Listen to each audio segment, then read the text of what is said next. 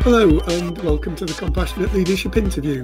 I'm Chris Whitehead and my guest today is Dr Amar Rughani, leadership mentor and former Sheffield GP, former Royal College of General Practitioners examiner and blueprinting clinical lead, co-author with Joanna Bircher of The Leadership Hike, Shaping Primary Care Together. You can find him on Twitter at Amar Rughani, that's AMAR Rughani. Amar, welcome. Thank you, Chris. You've spent your entire career as a GP. At what point in your journey did you take an interest in leadership? Gosh, well, there's a sort of direct answer to that, and there's a slightly more indirect one. You mentioned that I've been a GP all my professional life. So I was involved in education and assessment. And it may surprise people to know that actually general practice didn't really become a specialty in its own right in terms of having a compulsory, what we call licensing examination, like other specialties, until comparatively recently, about 2007.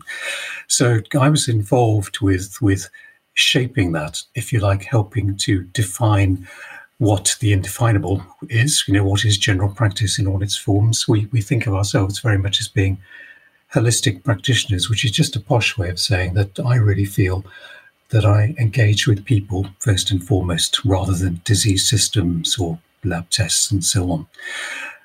So as you can appreciate, understanding people and understanding humanity is the core of what we do. And as part of that, the medical fraternity decided that actually leadership was clearly important, but was almost an expectation of colleagues. It wasn't something that was defined or taught, but because I was in that position of, if you like, trying to define general practice and the assessments that go with it, it became a point of very practical and urgent concern that we actually look at leadership and try and define it to the extent that we were then able to teach it. Now, I have to say, the journey I've been on since then has shown me that actually it's neither definable nor probably teachable. But nevertheless, the journey has been really interesting. So as an educator, since about 2007, I've been very concerned to try and identify or learn more about leadership.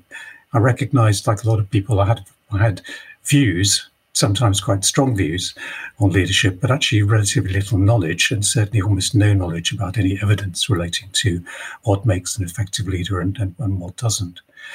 I suppose the more tangential response to your question of when did I become interested was sort of reflecting on my interaction with patients. So, in that sort of sanctus sanctorum of being with a patient and being connected to their problem, their suffering, trying to work together to try and identify what the nature of the problem is, where it might be coming from, trying to work cooperatively, collaboratively, if we can, with patients to find a way forward, recognizing that this is very uncertain terrain, that we can't always guarantee a cure, if that's the word we use, but we can certainly work towards some improvement in our life experience.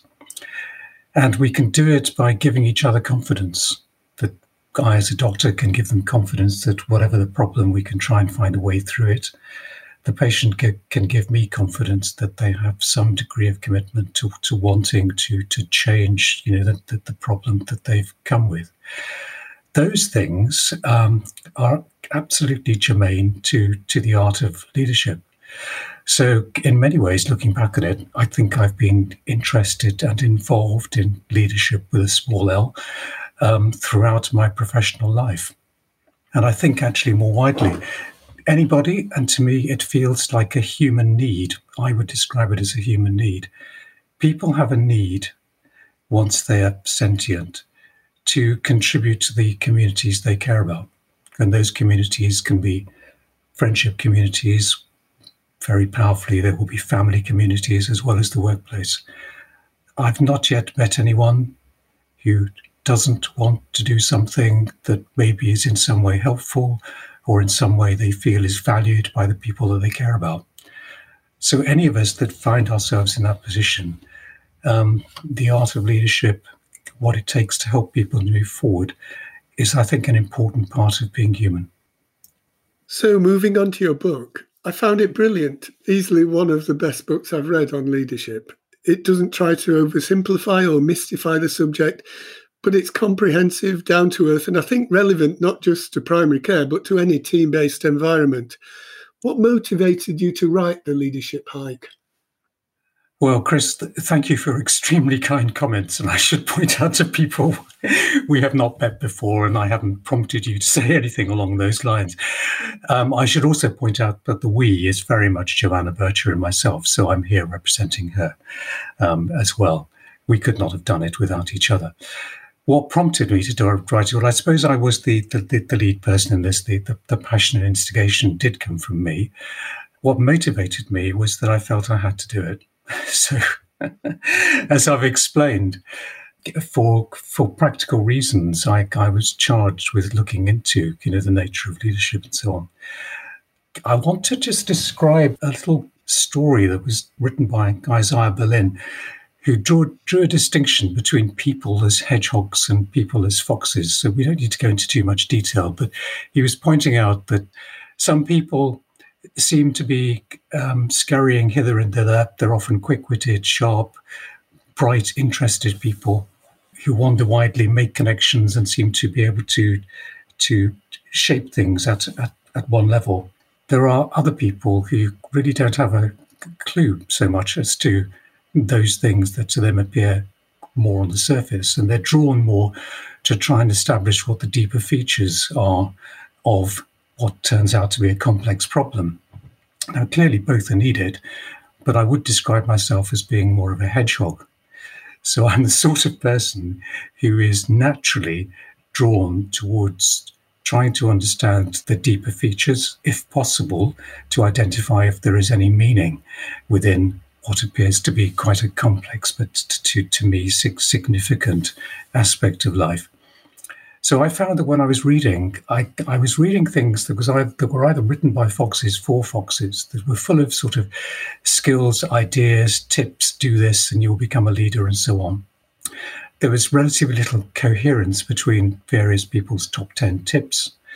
There was often little connection with the deeper features of meaning, purpose, the why, if you like. And there were other people who'd come at it from a very philosophical stance, and they were almost the opposite. So there was a good deal of contemplation, a degree of introspection, and honesty about the rather confusing and amorphous nature of what we were considering, but a real struggle to try and identify whether this actually mattered. Where they, in quotes, fell down, and I'm not trying to criticize here, I'm commenting just from a personal perspective, was that I found those people, because of the approach that they took, did not help me to find a path between those ruminations and practical application to not only thinking and feeling, but also changing behavior in a way that might help me to live a better life. I also found that what I was reading was out of context, and I don't think I'd have understood that as clearly at the time. So I don't talk in terms of good and bad leadership. I talk in terms of effective and less effective leadership. And I think that we can make a good argument that effective leadership is quite dependent upon context. So a lot of the books that I came across, which were often from the business community, Harvard and so on, are very open about this, they would be promoting things such as positional power, control, personal achievement, personal reward, as all things being both legitimate and powerful motivators. They didn't really resonate with me because I come from a different community. Primary care is different, and it's got an important value base. By the way, it's not more important than, say, the business community. It's just different. And in primary care, our values are more those of compassion, community, engaging with complexity and uncertainty and not trying to pretend it isn't there, and a degree of openness and honesty with people that we will try, even if we can't guarantee that we'll succeed. those values are very important, and it felt to me very important that anything that we tried to put forward to the profession would have to resonate with values that many of us had come in on the basis of, as teenagers and so on, and had implicitly signed up to as professional practitioners. So that difference in the approach that people took between theory and practice and philosophy or less philosophy, that difference in context and so on, meant that what I was reading didn't speak to me and didn't make me feel that what I was reading mattered, which is why my opening comment to you, Chris, was I felt I had to do it because I couldn't find anything out there that said what I felt we needed to say. I mean, the book itself, you are the leader of a compassionate leadership movement. The book itself is totally an exercise in compassionate leadership. Now, I know that you've read it, so most of our listeners will not yet, I hope, have done. But the book, what was going through our mind was that we wanted to be honest about the fact that we don't have the answers. We wanted to translate to people that we feel this really matters. We wanted people to feel that they really matter, every one of them really matter, and that what they can do to help their communities matters hugely for the whole world. Although we've shaped it around primary care, we think it extends more generally than that. We think it extends to everyone. And we wanted people not just to read, but we wanted them to feel. So the book is, I hope, emotionally intelligent, to use the jargon. I hope people feel that here are authors who are trying to connect with them, even though we can't speak to them, that we want to accompany them, which is why we called it a hike.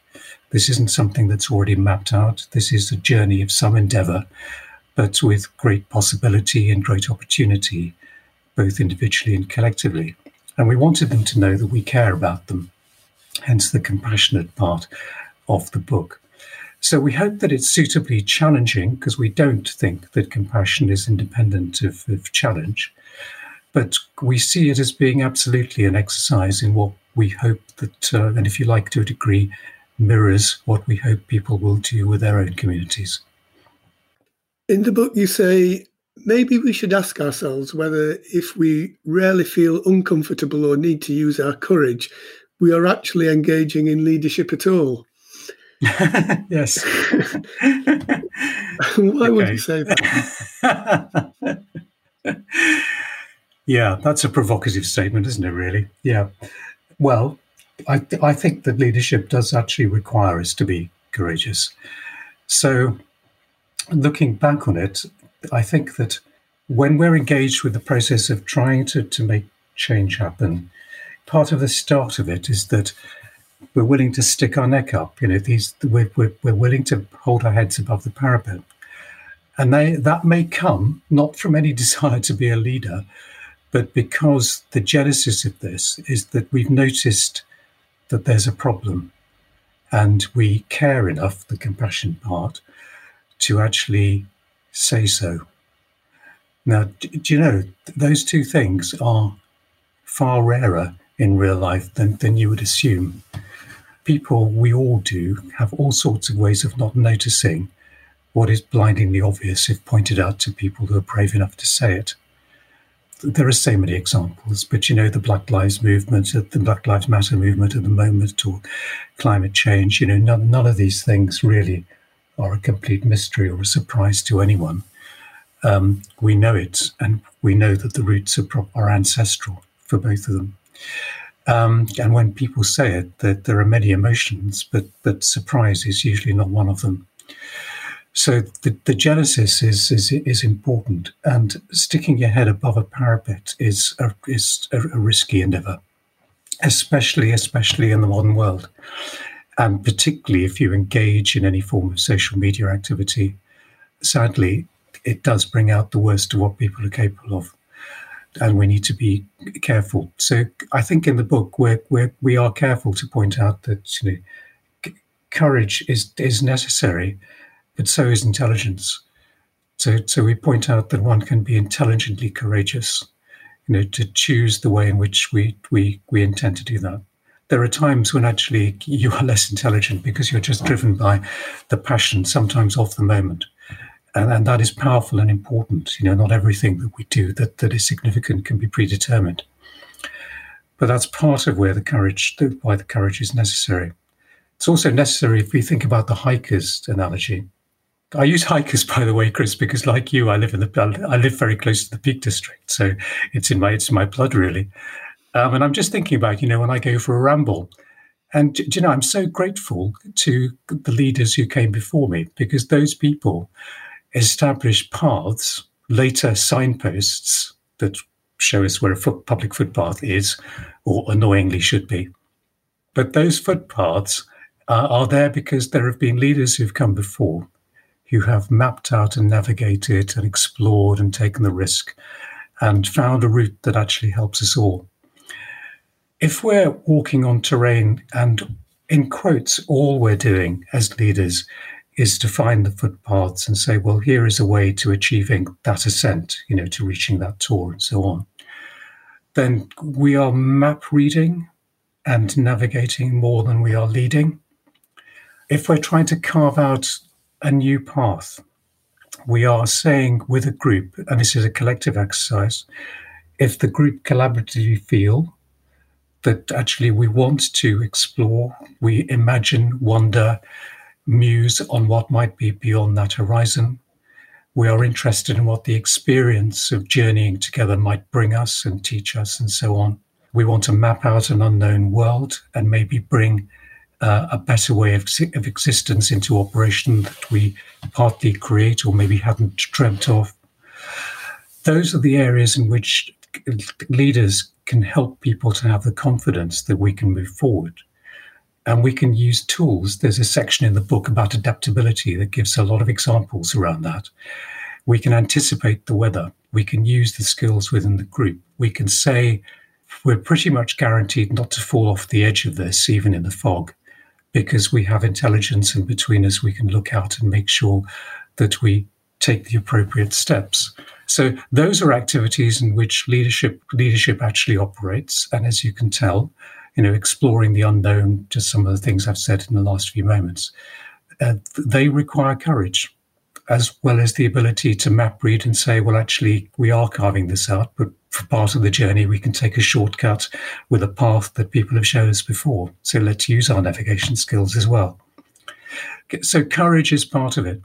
I suppose my final point is that, coming back to, my real world or anyone's real world of practicing leadership, if we can nurture in us the appreciation that actually we really don't want to not take that risk. We don't want to live with the consequences of not having tried. That would be the worst case scenario for us.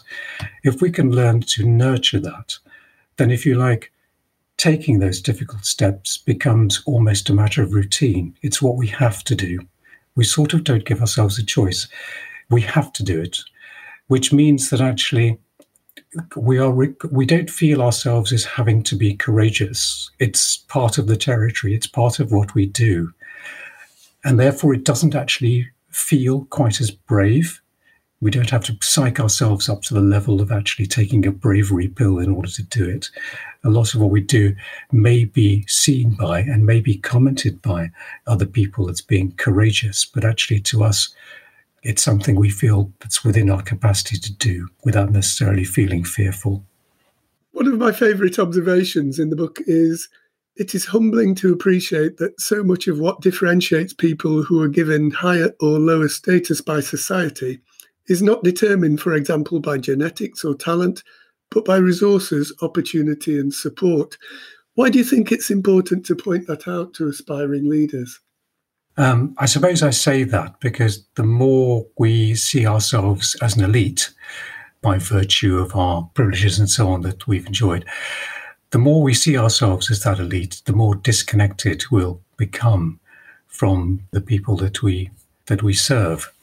So this is really a comment on status. I guess that we feel that leadership skills are really in two main dimensions. They're to do with an approach with people and to an approach with tasks, and we actually need both. Clearly, you need to be competent with tasks. You need to be intellectually aware. You need to do a number of things like be able to talk and convince people and so on. You need to be able to interpret data and so on and so on. There are many tasks that leaders do that are important and necessary to be competent. The people dimension, I think, is actually far harder. And that's to do with people feeling willing to connect with you. And I'd say willing to connect because very often we are working with people who may be in our employ, for example. They may be people who have to do things because that's required of them by their job description. That's what they get paid for and so on. My belief is that, and experience is that that's just the starting point. Really significant things move forward when people start to give their, what we would call their discretionary effort. When people come to you and say, that was really interesting what so-and-so did, or I've seen a problem and I've been looking into it and I'm just wondering about this or that. And I've heard from a local practice down the road that they actually triage their patients in a different way, or they've had some really good experience from the elderly because of the way that practice is able to connect with them. And I wondered whether we could bring something here. All those sort of things indicate that people are moved to the degree that they want to spend their, in quotes, free or discretionary time actually thinking of something and working on something that could be collectively important for all of us. Now, they are not going to do that unless they feel that is welcomed, that they are going to be supported in some way, moving further down the line. It helps enormously if they feel that you will not only support them, but maybe give them some resource, maybe acknowledge the work that they put in and so on, and possibly even reward them in some way. These are all ancillary things, if you like, that make people feel connected. But the start of it all is that they don't feel that you are above them in the sense that you look down on them or talk down to them. And both of those things happen almost routinely and often implicitly if the status gap between leaders and others is too great in the leader's favour, if I could put it that way. So that's why we feel the gap is important for people to understand. So I think we'd say, look, the status, as with all things, if things are there, they're often there because there is a reason for it or because they persist in being useful. The status is helpful, particularly early on in life, when you don't have the life experience and the insight to understand that actually the status is a form of armour, which, although protective at the start, actually disconnects you from people. And when you start to realize that, you start to take pieces of this chainmail and this armour and so on off because you realize that you no longer need it. But until that phase is reached, the armour of status is actually necessary. So we wouldn't be saying to people, this is a bad thing, you shouldn't have it. There are reasons for it. I've mentioned a couple there. But be aware and look out for the time when actually you don't need that so much. And then look to see and talk to colleagues, particularly those who are more experienced, and often that means older. Talk to people about how they navigated that phase and moved to a situation where they didn't need the armour either at all or as frequently. Once people start to see that you are shedding that, and they'll know that not by anything that you say, in saying, look, I no longer demand that you defer to me or treat me in an exalted way. We do not say that because that, in a perverse way, that's still a sign that status matters too much to you. But it's by our behaviour. If we include people, if we naturally talk to them in all the sort of communication ways of, for example, looking at them eye to eye, decreasing the physical gap and so on between us, giving people time and interest, following it up to show that we've not only listened or we've understood and we're prepared to commit to it in some way. Those are the things that say to people, I think you think I'm important. Maybe down the line, they'll start to feel, I don't feel any different from you. That would be a wonderful thing to experience because that approaches a sense of equality.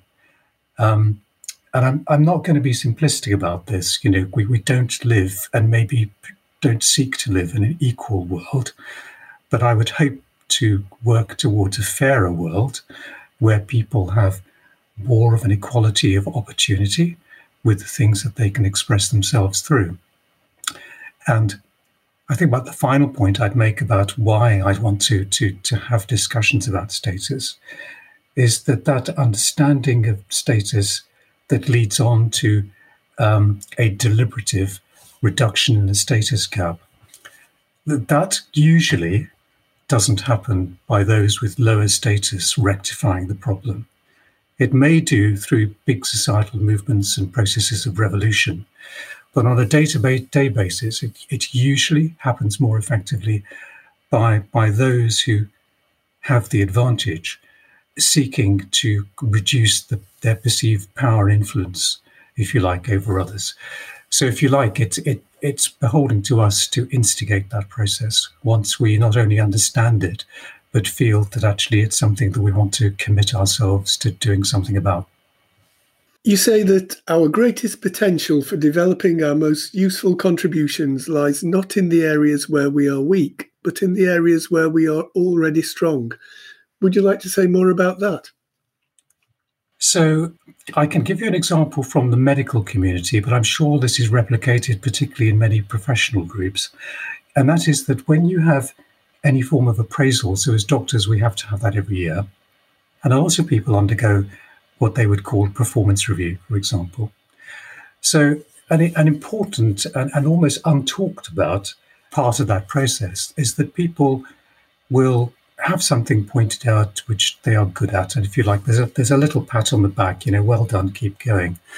And then the mentor or interviewer will spend a considerable amount of time and will have expected the interviewee to have spent a considerable amount of time thinking about where they're falling down, what they're not so good at. And the implication is that you're going to spend a lot of time and energy attending to those things. So I think the eye-opener for me was reading the work of the Gallup organization, who wrote a book called StrengthsFinders. So they have the world's largest database on effectiveness, particularly in middle management. And they found that the people who are the most effective in terms of being highly productive, a number of indices, not just productivity, but ability to get on with colleagues, to help others to be effective as well as themselves, the ability also to be good role models and so on. These were linked to people who were able to connect with what they seem to be singularly good at.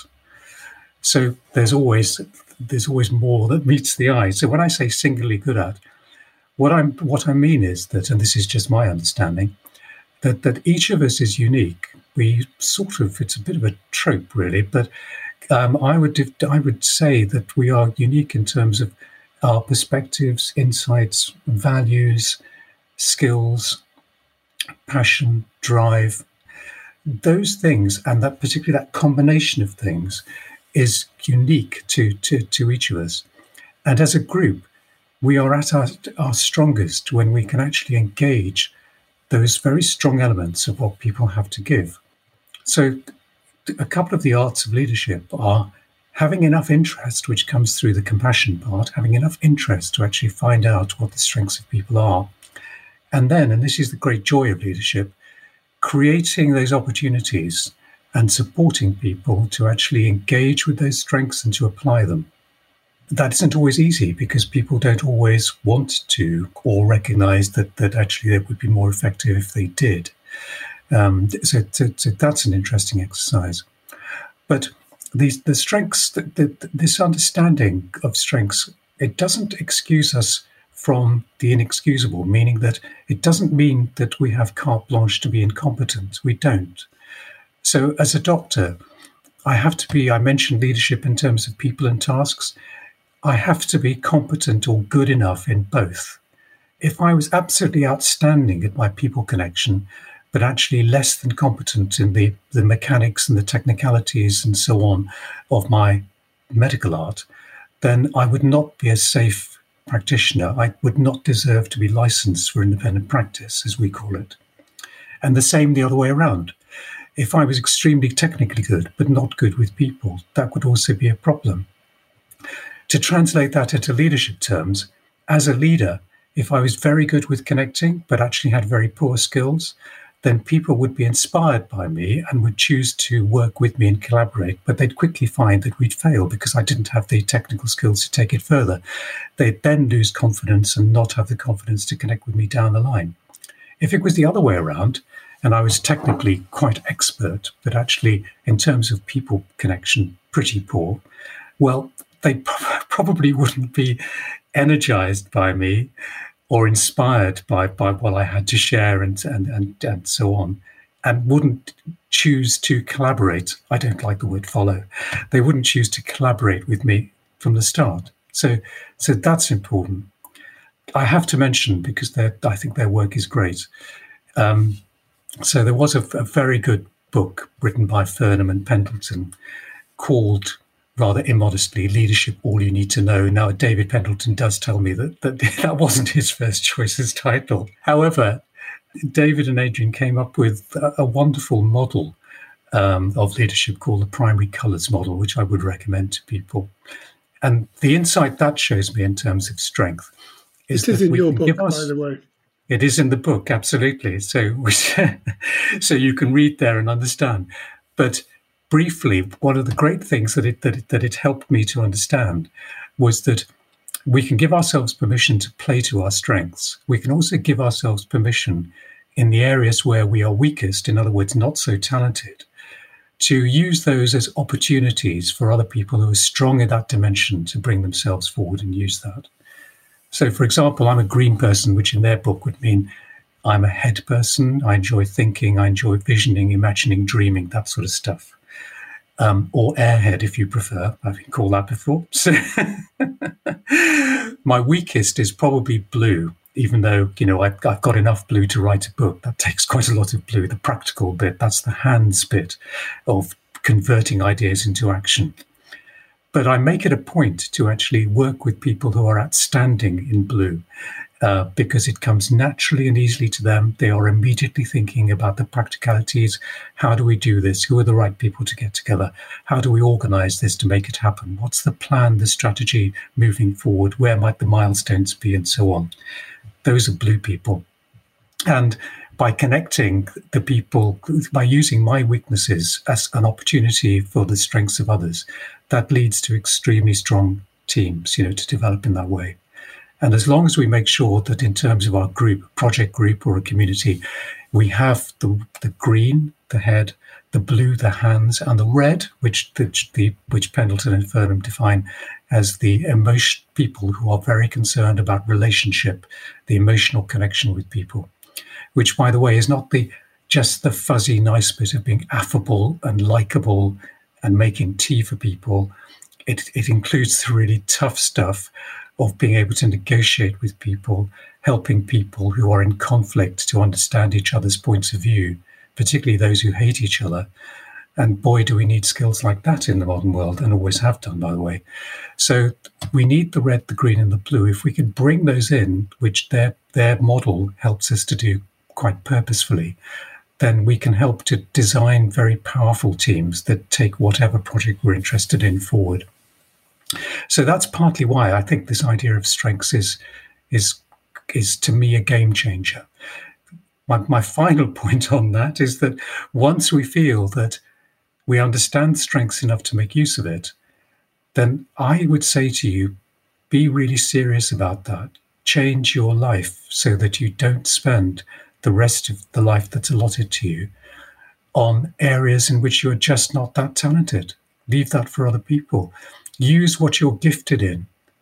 Follow your passion, your values, your skills, and what you're driven by to give strongly to the world. And when you do, the difference in fulfillment for you, benefit for others is not linear. It's exponential. It's a great insight.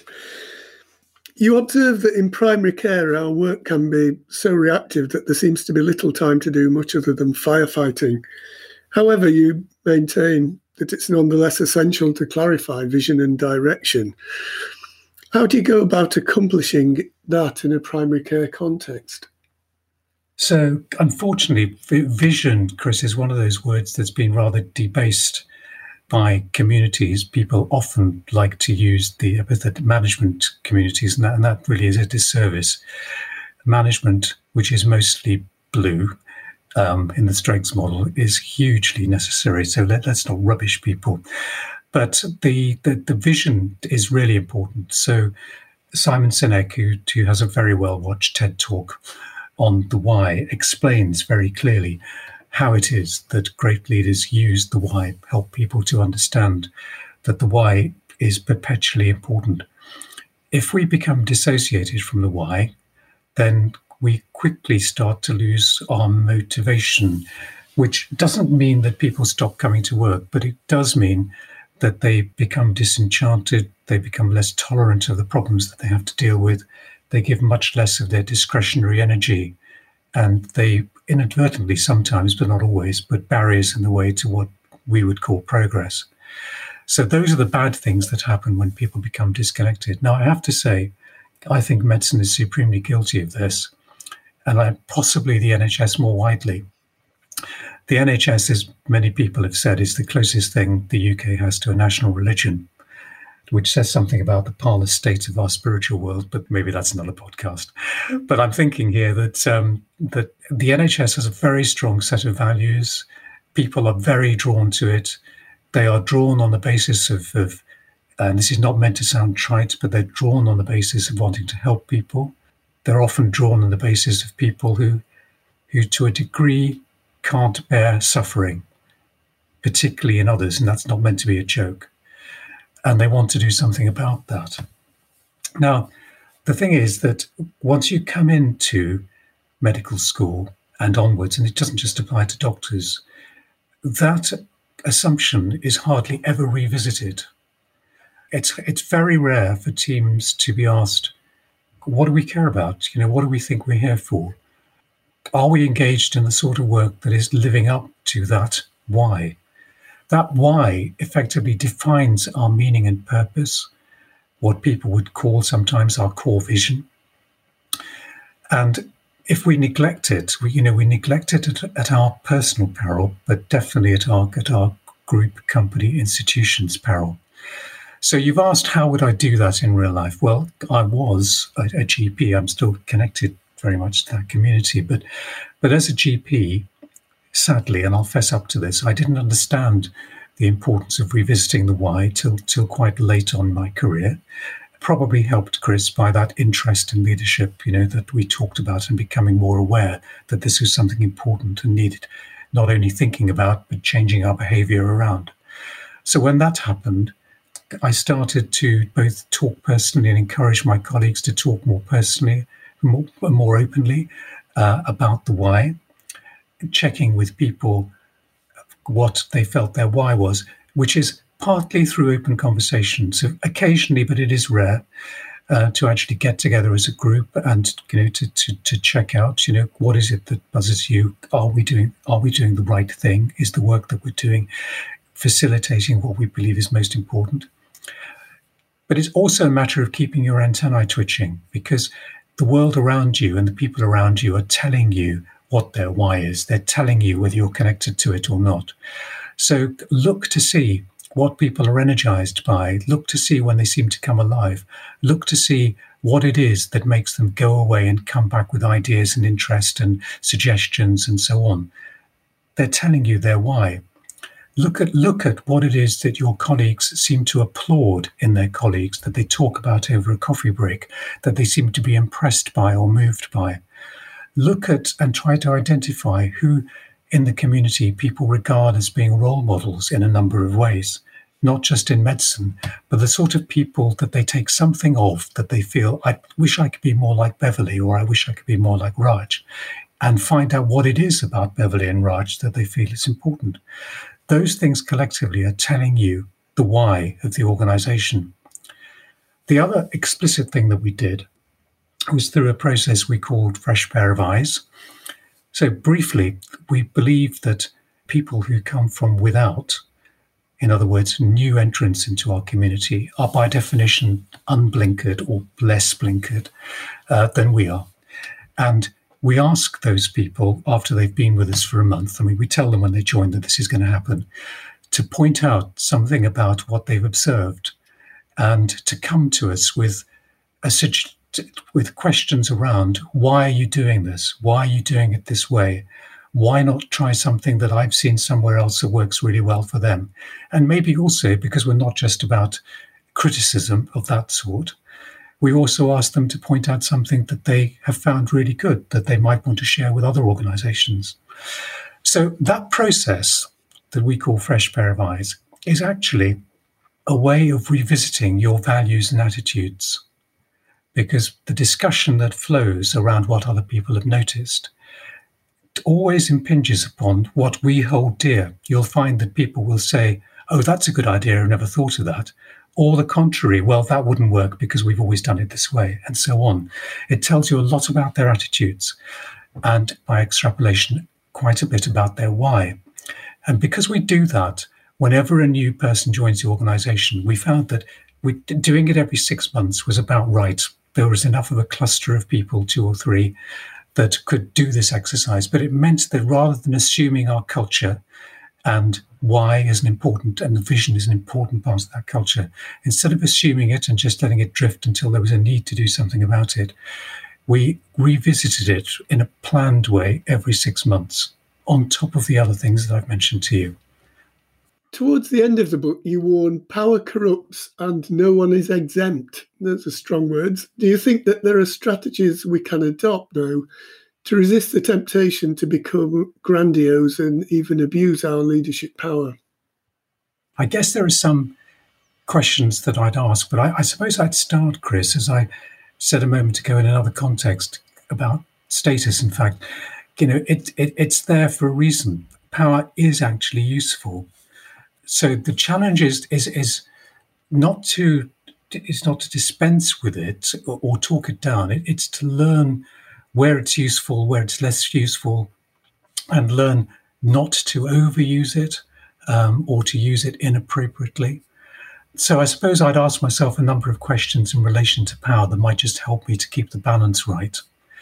Firstly, I'd ask, have I got the balance right in the use of power?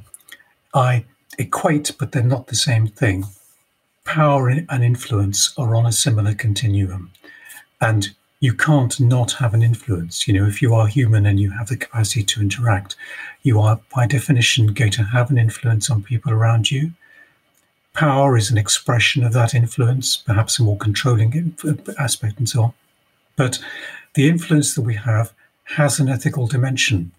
And it's interesting because power, influence, it has to find a détente between one position in which we overuse it and, if you like, coerce people or control them, which from an ethical point of view is problematic.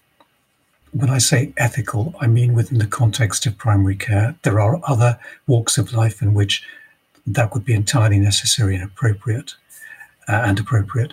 So we have to navigate between that position, which to me would be unacceptable, and interestingly, the opposite position, where I say to myself, well, I don't want to have any influence on you, Chris. I in quotes, respect you so much that I'm going to try not to influence you at all. Now, I sort of equated leadership with the work that I do as a doctor with patients. So if I did that in surgery, in consultation with patients, and was so patient-centered that, if you like, I refused to make a choice for the patient, if you like, that would also be inappropriate. People look to you for the influence you have and for that influence to be used in a way that's appropriate and weighted and permissive and so on, used in a way that's appropriate and useful to them. So we have to, if you like, have our antennae twitching. If we realize that actually we're trying to find a sweet spot and it'll vary according to the circumstance and the people that we're with, are we using that power and influence appropriately? Keep your antennae twitching and see how it's coming across. So, for example, in the book, actually, we talk about this in an interesting way. We talk about trying to observe how people are with us as an indicator of where we are on that balance. How are people with us? One way in which they're with us is, where are they in terms of respecting you versus fearing you, if you see what I mean.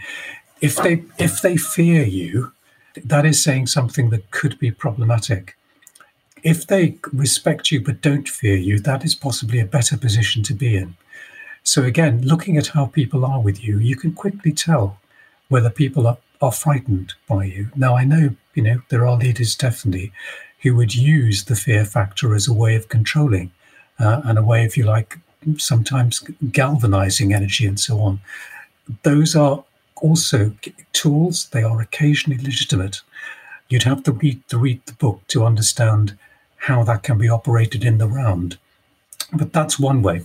So the first question is, have I got the balance right? That these antennae twitching and giving an idea of where we are in scale gives you a rough idea if the balance is okay. Your question was about how do we try and reduce the temptation to overuse power.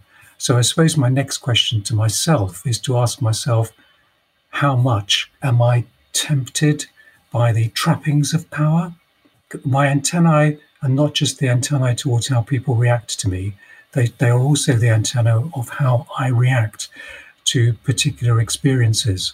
So, for example, if people are saying nice things about my book, thank you, that was very lovely. But actually, if people are deferential to me in a way that actually isn't called for, how do I feel about that? Personally, if I felt that feels really good and I'd like more of it, I would be a bit concerned for reasons that I've touched upon earlier in relation to connecting with people and status and so on.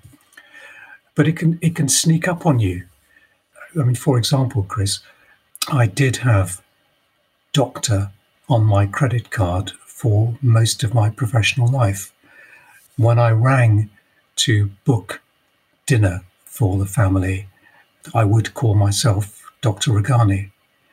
And it wasn't till later that I mused on why that was. It's just actually to me a non-trivial example, but it's a small example of the sort of ways in which we can be lured into feeling that actually this is both acceptable, appropriate, and it's what you're entitled to. But I would ask you all, in the context of your own lives, mine may not be an example that means anything to you, but you will have examples of your own, and you'll know in the quiet of your own mind those circumstances in which the hold or the leverage that power has over you is perhaps greater than it needs to be. And I'd ask you to firstly be open-minded enough to perhaps admit to that to yourself. And secondly, if you can have the courage, and you talked about courage earlier on, try and experiment with it. I'm not saying stop it. I'm saying experiment with it.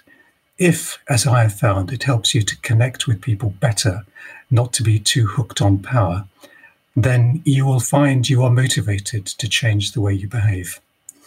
So the choice is yours. That's my second question. My third way of reducing power is to remind myself about how remarkable other people are, and to learn to put myself in a position where I can value them.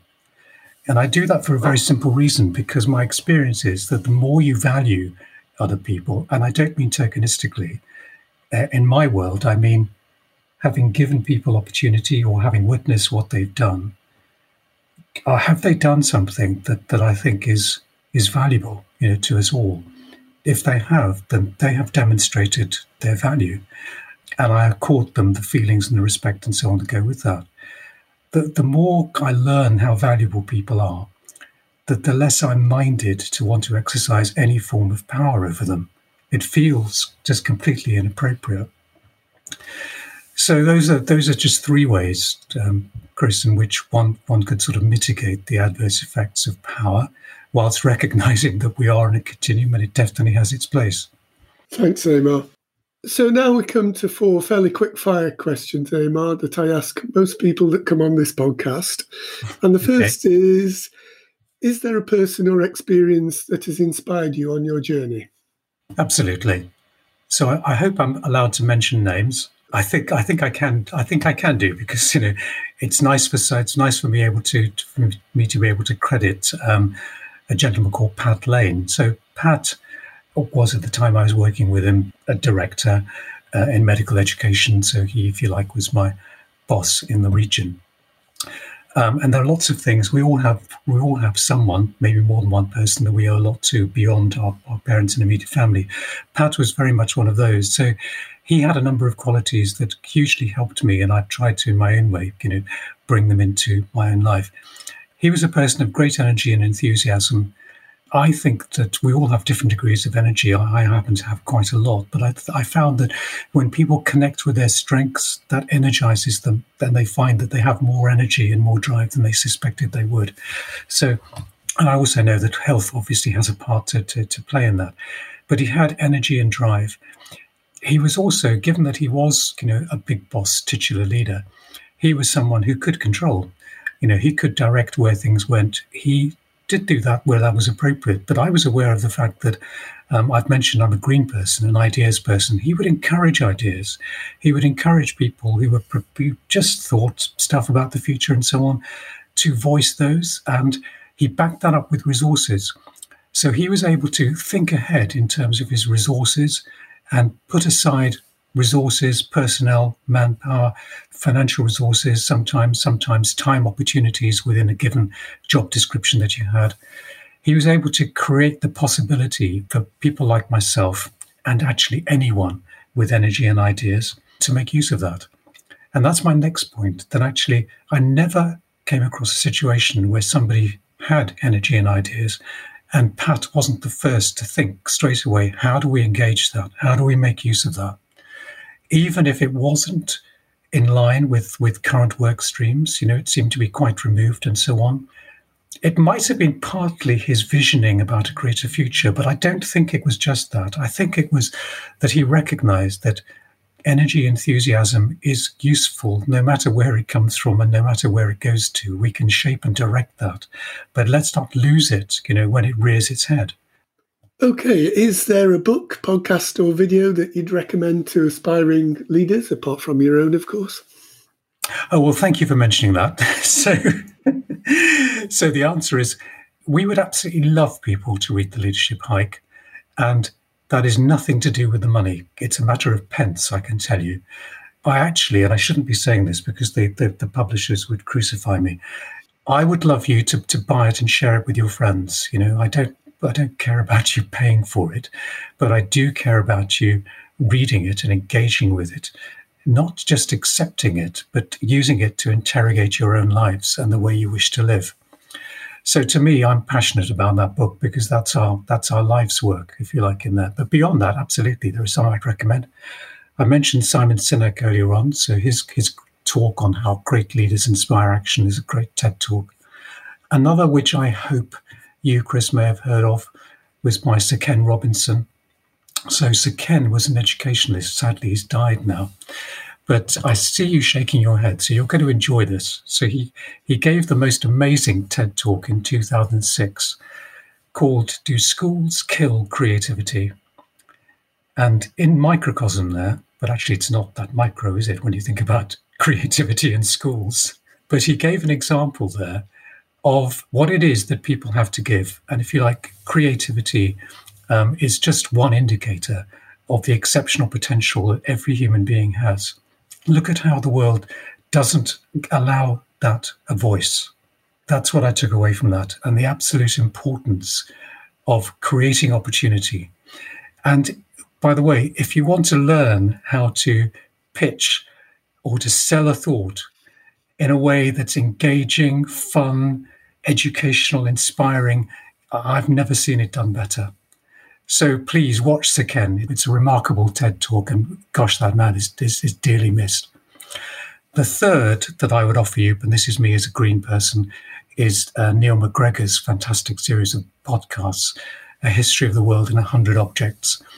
Because what we're talking about in leadership is how to engage with humanity. You need to understand humanity.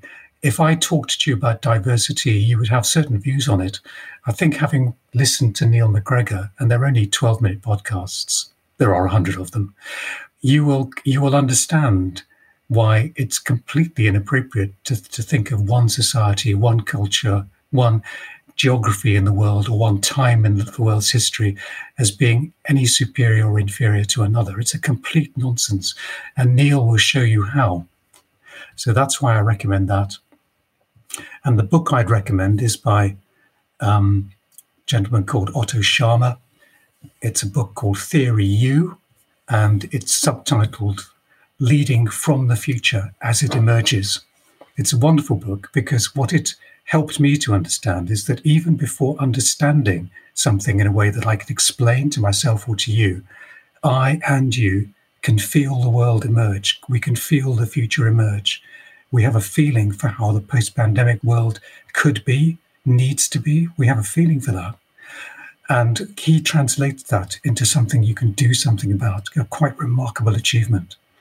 And he talks in terms of the you, which is the downstroke is all the things you have to understand and let go. And the upstroke is the things that you have to bring in. Last two questions. What does your self-care regime look like? The physical side of that is pretty easy. It's been absolutely brilliant during the pandemic. So in some ways, I've never been fitter. Yeah, I've been forced to walk on a daily basis. So I've walked 2,500 miles over the last year with my wife. That has been a leadership hike, literally. So our daily routine is probably, we're very privileged because we are both retired now, so we can do this. So I can actually walk every day. I spend a few minutes also doing something with Mr. Motivator on YouTube, which is a workout routine. The great thing is he's called Mr. Motivator for a reason. Just having somebody every day who motivates you, you just hear it, that's really buzzing, that re-energizes. And finally, a few minutes of yoga, because again, that connects in terms of flexibility of mind and body. I love that. From a spiritual point of view, we haven't talked much about that today, but to me, it's really important. I talk to a very close friend in Mumbai. So I talk to Rupal maybe every 10 days about what she and I call the we world. So we think of the we world, and that's how we describe it to each other, a world where we are all spiritually connected. And by spiritual, I don't mean religious. I mean that philosophical, deeper level hedgehog stuff that I was referring to earlier on. And it just reinforces all the time how the collective seems to help and emerge through our everyday lives in practical ways and keeps reinforcing our healthy place in the world, a way in which, if you like, our ego is held in useful balance with our outward facedness. And I guess in terms of keeping well, my regime, I try to both have fun. This is not an original phrase, but I like it. I try to have fun on a daily basis, and I try to be fun. What advice would you give to your 20-year-old self? Well, I can't tell him to hang around for 30 years and read the book, really, can I? But I guess what I'd say is that at 20, I think I understood the difference between speed and haste. I actually quite applauded myself for being thorough, but quick. I was able to get through the work, and do it competently and so on. And that was good. And I did feel good about that. But I suppose looking back, particularly since I've reappraised life through the leadership journey and what I've learned, and I'm still learning through that, and also the opportunity that the phase beyond work brings us, I sort of would say to myself that it would be really helpful to just appreciate the moment, appreciate what a gentleman called Eckhart Tolle calls the now. And I would say to myself, you don't necessarily have to slow down, but just linger, because I'm not sure I would have slowed down at that stage of life. But I would have said to myself, it's great that you get through stuff, but actually just linger a little between the events of each day so that you can learn to appreciate what comes through the spaces between those activities. What happens in the spaces is what really helps you to savor life rather than just experience it. And I absolutely savor each day and each relationship in a way that I've never done before. And it's so enriching. It's the one thing I'd want my 20-year-old self to have an earlier appreciation of. That's a beautiful closing thought, Amar. Thanks for coming on the show today. I bought a copy of your book for one of my neighbours who is a GP, and she looked at the cover and said, Amar used to be my mentor. He's brilliant. So I know at least one person is eagerly awaiting this episode. Hopefully there'll be many more. And thanks for listening to the Compassionate Leadership interview. If you'd like to support the show financially, you can find me at patreon.com/Chris Whitehead. Email me about the show, chris@dampflask-consulting.com. You can order Compassionate Leadership, the book, on Amazon. And this episode was recorded in Sheffield using Squadcast, and the music was brought to you by 96 Back on CPU Records.